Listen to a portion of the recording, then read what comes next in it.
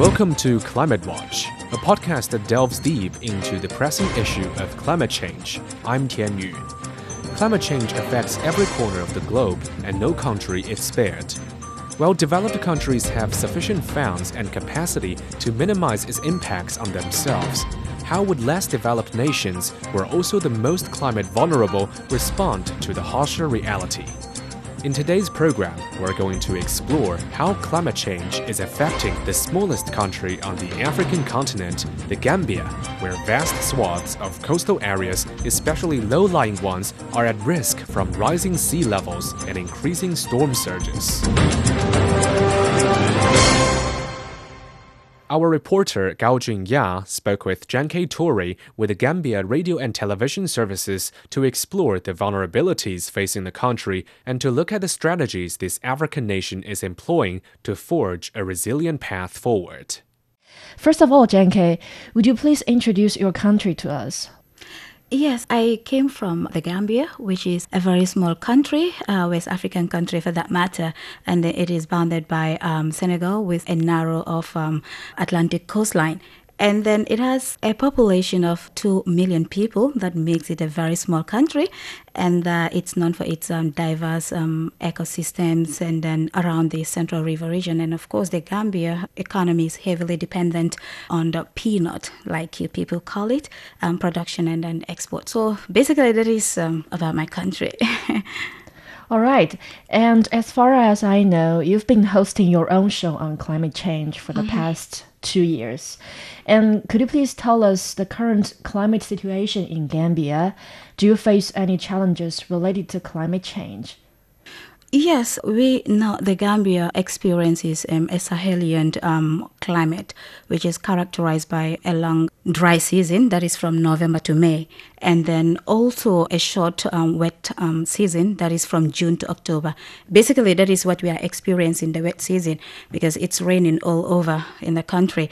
And then the global surface temperatures also keeps rising despite natural variability as well. So this illustration shows the evolution of the historical record for the Gambia. So the Sahel climate makes the eco-region particularly vulnerable to the increase or make more severe windstorms and even floods, droughts, and coastal erosion as well. We also experience the saltwater intrusion. To say climate change has seriously posed a threat or impacts on local communities. And then the Gambia is also classified as the 10th most vulnerable countries to the impacts of sea level rise globally, with consequences of salinization of coastal areas and also other sources of drinking water. So basically, pertaining to your question, climate change is the single biggest health threat facing humanity in the Gambia. And then its impacts are already harming health through air pollution. We all know. We did many stories on that. And then disease, extreme weather. The country is currently hot right now.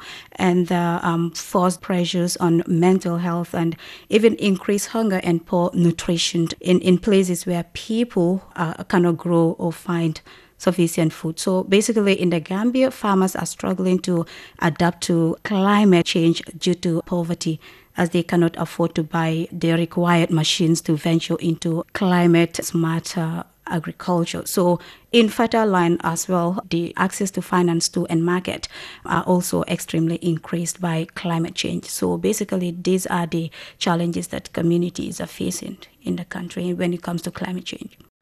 Yes, let's go to the saltwater intrusion you mentioned specifically. Where is this saltwater coming from, and how does it affect local communities?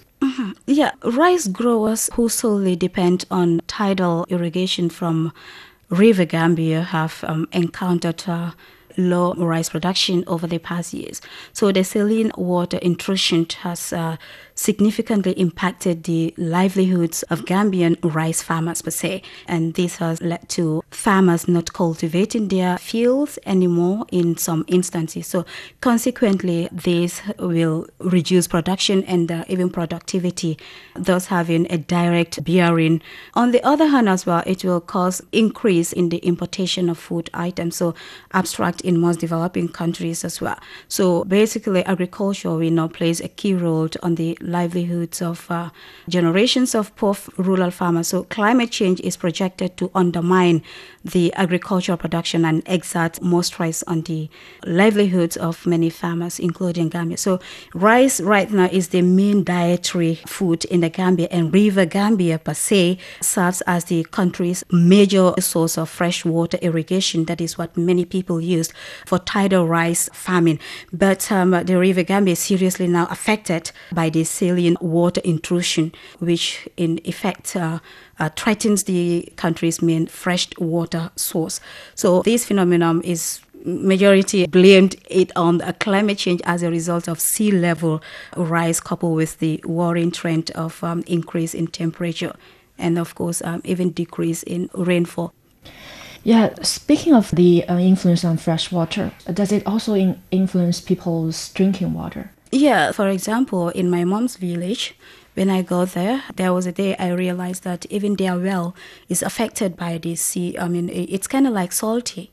So when I asked, they were like, because there's too much of salt in the water, sea level is high, so therefore it will affect this one. And that is why anytime I'm traveling there, I have to go along with my bottle of water, because I hardly drink their water because it's all tasty. So it affects them as well. All right. As far as you can recall, what has been the worst climate-related incident you've witnessed so far, and what were its consequences? Yeah, very interesting. Let's say between 2nd to 7th July 2021, a heavy windstorm hit all 7 regions of the Gambia. That means no one is left behind. So we are all affected. And then, of course, this has affected more than 200 communities in the country alone. And this natural disaster was responsible for tremendous infrastructural destructions, injury, and even loss of life and economic damages. So more losses and to food stocks have been recorded as well, with farmers experiencing erratic rainfalls, requiring increasing preparedness by the government and even partners related to food security. Yeah, I think based on what you've said, can I assume that the extreme weather events are happening more frequently in almost Gambia? almost every year. And this year alone, before traveling to China, I think we recorded some floods. When the rain started, just immediately at the beginning of the rain, it flowed. So if that continues at the beginning of the rainy season, so what can we expect at the end? So it will be disaster. 39.1 degrees Celsius.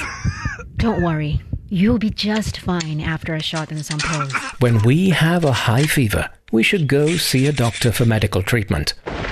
When Mother Earth is running a high fever, extensively on the heat waves that have hit large Greece is bracing for its longest heat wave on Climate record. change is terrifying. and just it like is us, just the she beginning. reaches out for help.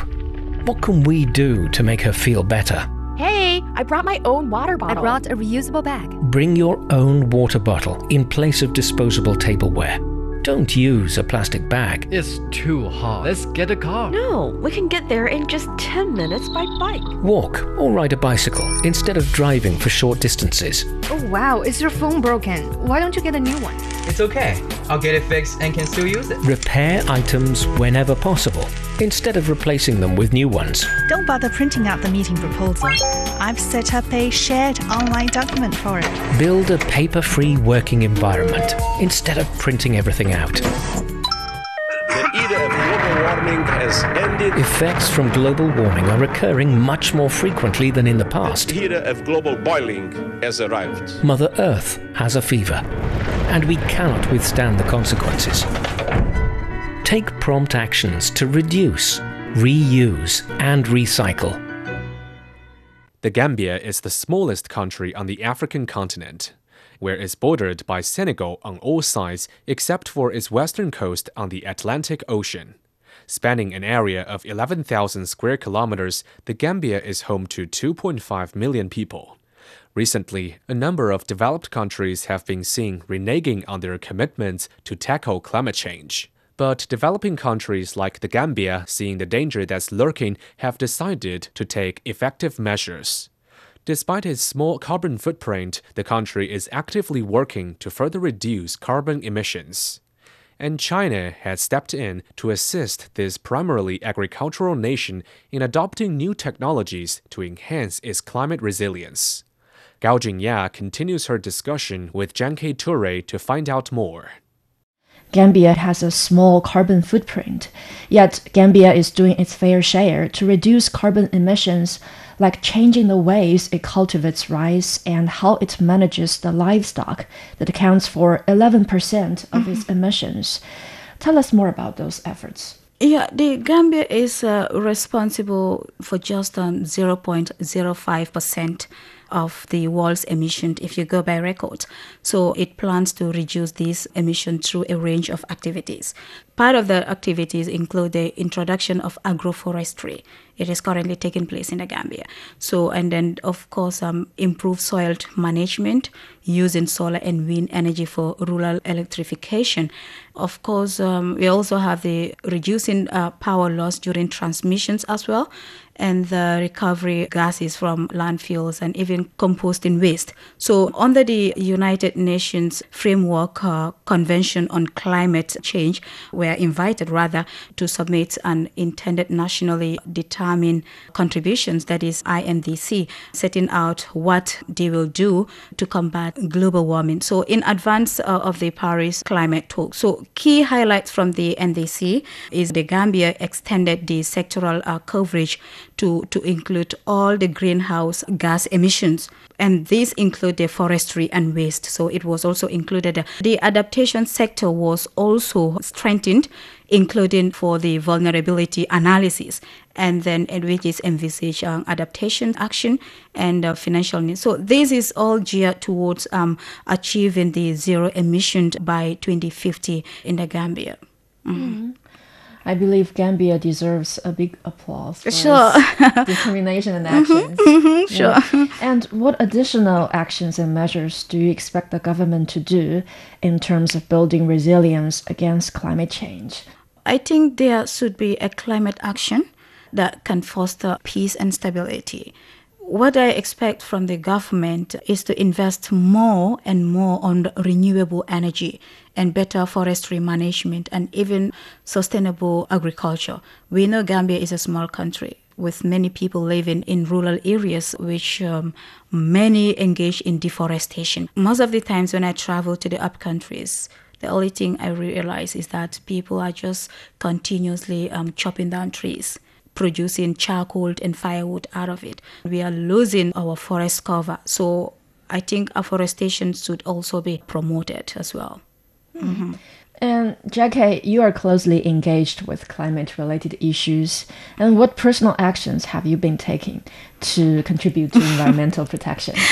Well, as a journalist, I mostly focused on sensitizations and to write anything that I think will be kind of like a threat to our health and then the environment, and also talking to environmental officials to enlighten the public on the dangers and even realities of climate change, because not many people, if you go to the remote areas, you talk to them about climate change and so on, they will not even listen to you, because even though they are affected, but the awareness creation is lacking.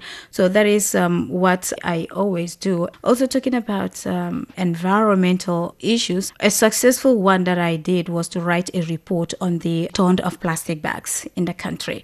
And then that was a very good report, because our former president, that is Yahya Jammeh, he placed a ban on the use and importation of plastic bags in the 2015, meaning that no plastic bags should even come to the Gambia. We should not use it because of the way it affects us. If you go to the environment, everywhere is dirty, and then people will just put cooking oil or vegetable oil in a plastic bag, because normally we use that when you go to the shop, you buy it and then you just put it in a plastic bag. And instead of opening it gently, we just place it on the cooking pots like that, and everything will melt together with the cooking pot. And according to my research on that story, those plastics can even cause cancer. So that even forced me to do that report, and it was a nice report. And right now, our National Environment Agency right now on an enforcement to arrest people who are dealing with plastic bags, who are selling it secretly, and then even the businessmen who are trying to bring in the plastic bags in the country. So I think that too is a positive one. And of course, me and my friends, we loved planting trees. So even at the beaches, beach sides and so on. So mostly during weekend, we go around to plant coconut trees. But the ones that I love to plant is called umbrella trees. And anytime I planted that, I named them after myself. Yeah, so basically those are my contributions though. Have you kept a record, like how many trees have you planted so far? Not really, but I know it's more than 10. Wow, yeah, that's inspiring. It's more than 10, yeah, because when going, we go with our association and then to various communities, and some will even contact us. Look, we have seedlings and so on. You guys can come and collect it, and then we'll go there, and then we do a survey which communities lack trees and so on. Then we'll just visit that community, and then we plant the trees there. Yeah, but one key thing that we are facing is sustainability of those trees, because when I travel just to have a look at those trees and see how far they have grown, I realized that even 80% of them are dead. So, or maybe kids remove them there or something like that. But I think 80% of them in the rural areas, like 80% of those trees that we planted are gone. So it's another thing or another step that I wanted to take to reach out to those people, to enlighten them more about the significance of trees. Yeah. Yeah, you have to enlighten the local communities. Mm-hmm. Sure. Yeah. And what other supports do you expect from international community to provide to Gambia in addressing climate challenges? The country right now needs finance to be able to carry out any other activities that we wanted to do, because you cannot just get up and embark on a journey or do something without finance. And that is one thing that our government is crying out to international donors. So I think right now finance is key. Let them help Gambia in their fight towards mitigating the impact of climate change, because we are still developing. So it is, I can say, not even the poorest country though, but we are trying our level best, and we cannot do that without finance. Yeah. What about technologies? Yes, it is one thing that I think the Chinese government really tried, because even our agricultural sector, they brought many experts in the areas of rice production to teach our local farmers on how to go with their agricultural farming activities or agricultural productivity, especially rice production. So they're trying to introduce new technologies that the Chinese are doing in terms of rice production. So I think that too is very important. So the rice introduced by the Chinese experts, they have higher production? Yeah, because one like the Narika, for that rice, it's kind of like amazing, because farmers harvest it every 3 months. So imagine if you have a big plot of land and you are harvesting rice every 3 months, and rice is our staple food. So, we will no more face hunger in the Gambia. So I think those type of varieties are very good. And then for the People's Republic of China, we have this cordial relationship, and then they are helping us in every way that they think they can, especially at the agricultural side. Yeah, so they're really trying, and then even training our officials as well to become farmers, or even training of trainers as well. So we've witnessed all of that. So I think they are really trying hard. Mm-hmm. And from your personal perspectives, what messages would you like to convey to individuals, organizations, and countries to encourage collective efforts in addressing climate change? Yeah, I just want to let everyone know that climate change is real. It's not leaving anyone behind. The global temperature is rising, we all know, and then the ocean is also getting warmer. So the ice sheets shrinking, So let's try and reduce the carbon pollution that we use every day. The climate emergency demands actions from all of us. For that, we need to get to net zero greenhouse gas emissions. That is what the Gambia is right now focusing on. And that is by 2050. And everyone has a role to play, I believe. So if we join hands together, I think we will mitigate the impact of climate change. So let us work harder and then make sure that our agendas are met, our objectives are met. And then together, I think we can mitigate the impact of climate change. So that is my message. That was Gao Jingya speaking with Jan Tori, a journalist with the Gambia Radio and Television Services. Subscribe to Climate Watch on major podcast platforms and be part of the expedition that can shape the destiny of our world.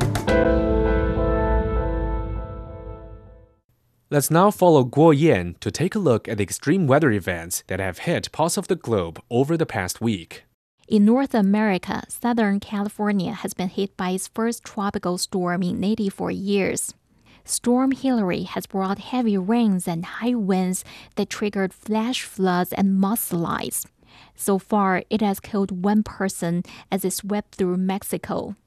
Parts of Canada remain under a state of emergency as more than 1,000 wildfires continue to burn across the country, leading to the evacuation of over 30,000 people.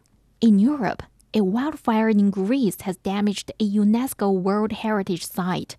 One of the oldest buildings at the 10th century Hoseo Lucas Monastery has been damaged by the blaze. Italy is in the grip of its third major heat wave of this summer as the hottest 2-year period on record continues to scorch the country. It's estimated that the ongoing intensive heat waves and extreme weather will cost Italian farmers at least $6.5 billion. In Oceania, an Australian study has blamed an atmospheric flow over the Pacific Ocean caused by human activities for longer El Nino and La Nina events. Researchers say the length of time it takes for the Pacific water circulation, a major influence on global weather, to switch between El Nino and La Nina phases has slowed. This means multi-year El Nino and La Nina events could become more common as a result of the slower circulation. And finally, some good news from the world's top 2 greenhouse gas emitters, as the climate envoys of China and the United States have held a virtual meeting to discuss the two countries' dialogue and cooperation to combat climate change. Xie Zhenhua and John Kerry have agreed to maintain close communication on the matter. Through today's program, we've got a glimpse of the stark realities of climate change in the Gambia. Yes, measures are being taken to mitigate its impacts, but much more needs to be done to enhance resilience and combat global warming. Remember, the fight against climate change is a collective endeavor, transcending borders and individual backgrounds. The story we've heard today serves as a reminder that our actions, no matter how small, contribute to a larger global effort. That's all we have for this edition of Climate Watch. To listen to this episode and to catch up on our previous episodes, you can subscribe to Climate Watch on major podcast platforms. You can also contact us via audio newsroom at cgtn.com. Together, let's make a difference.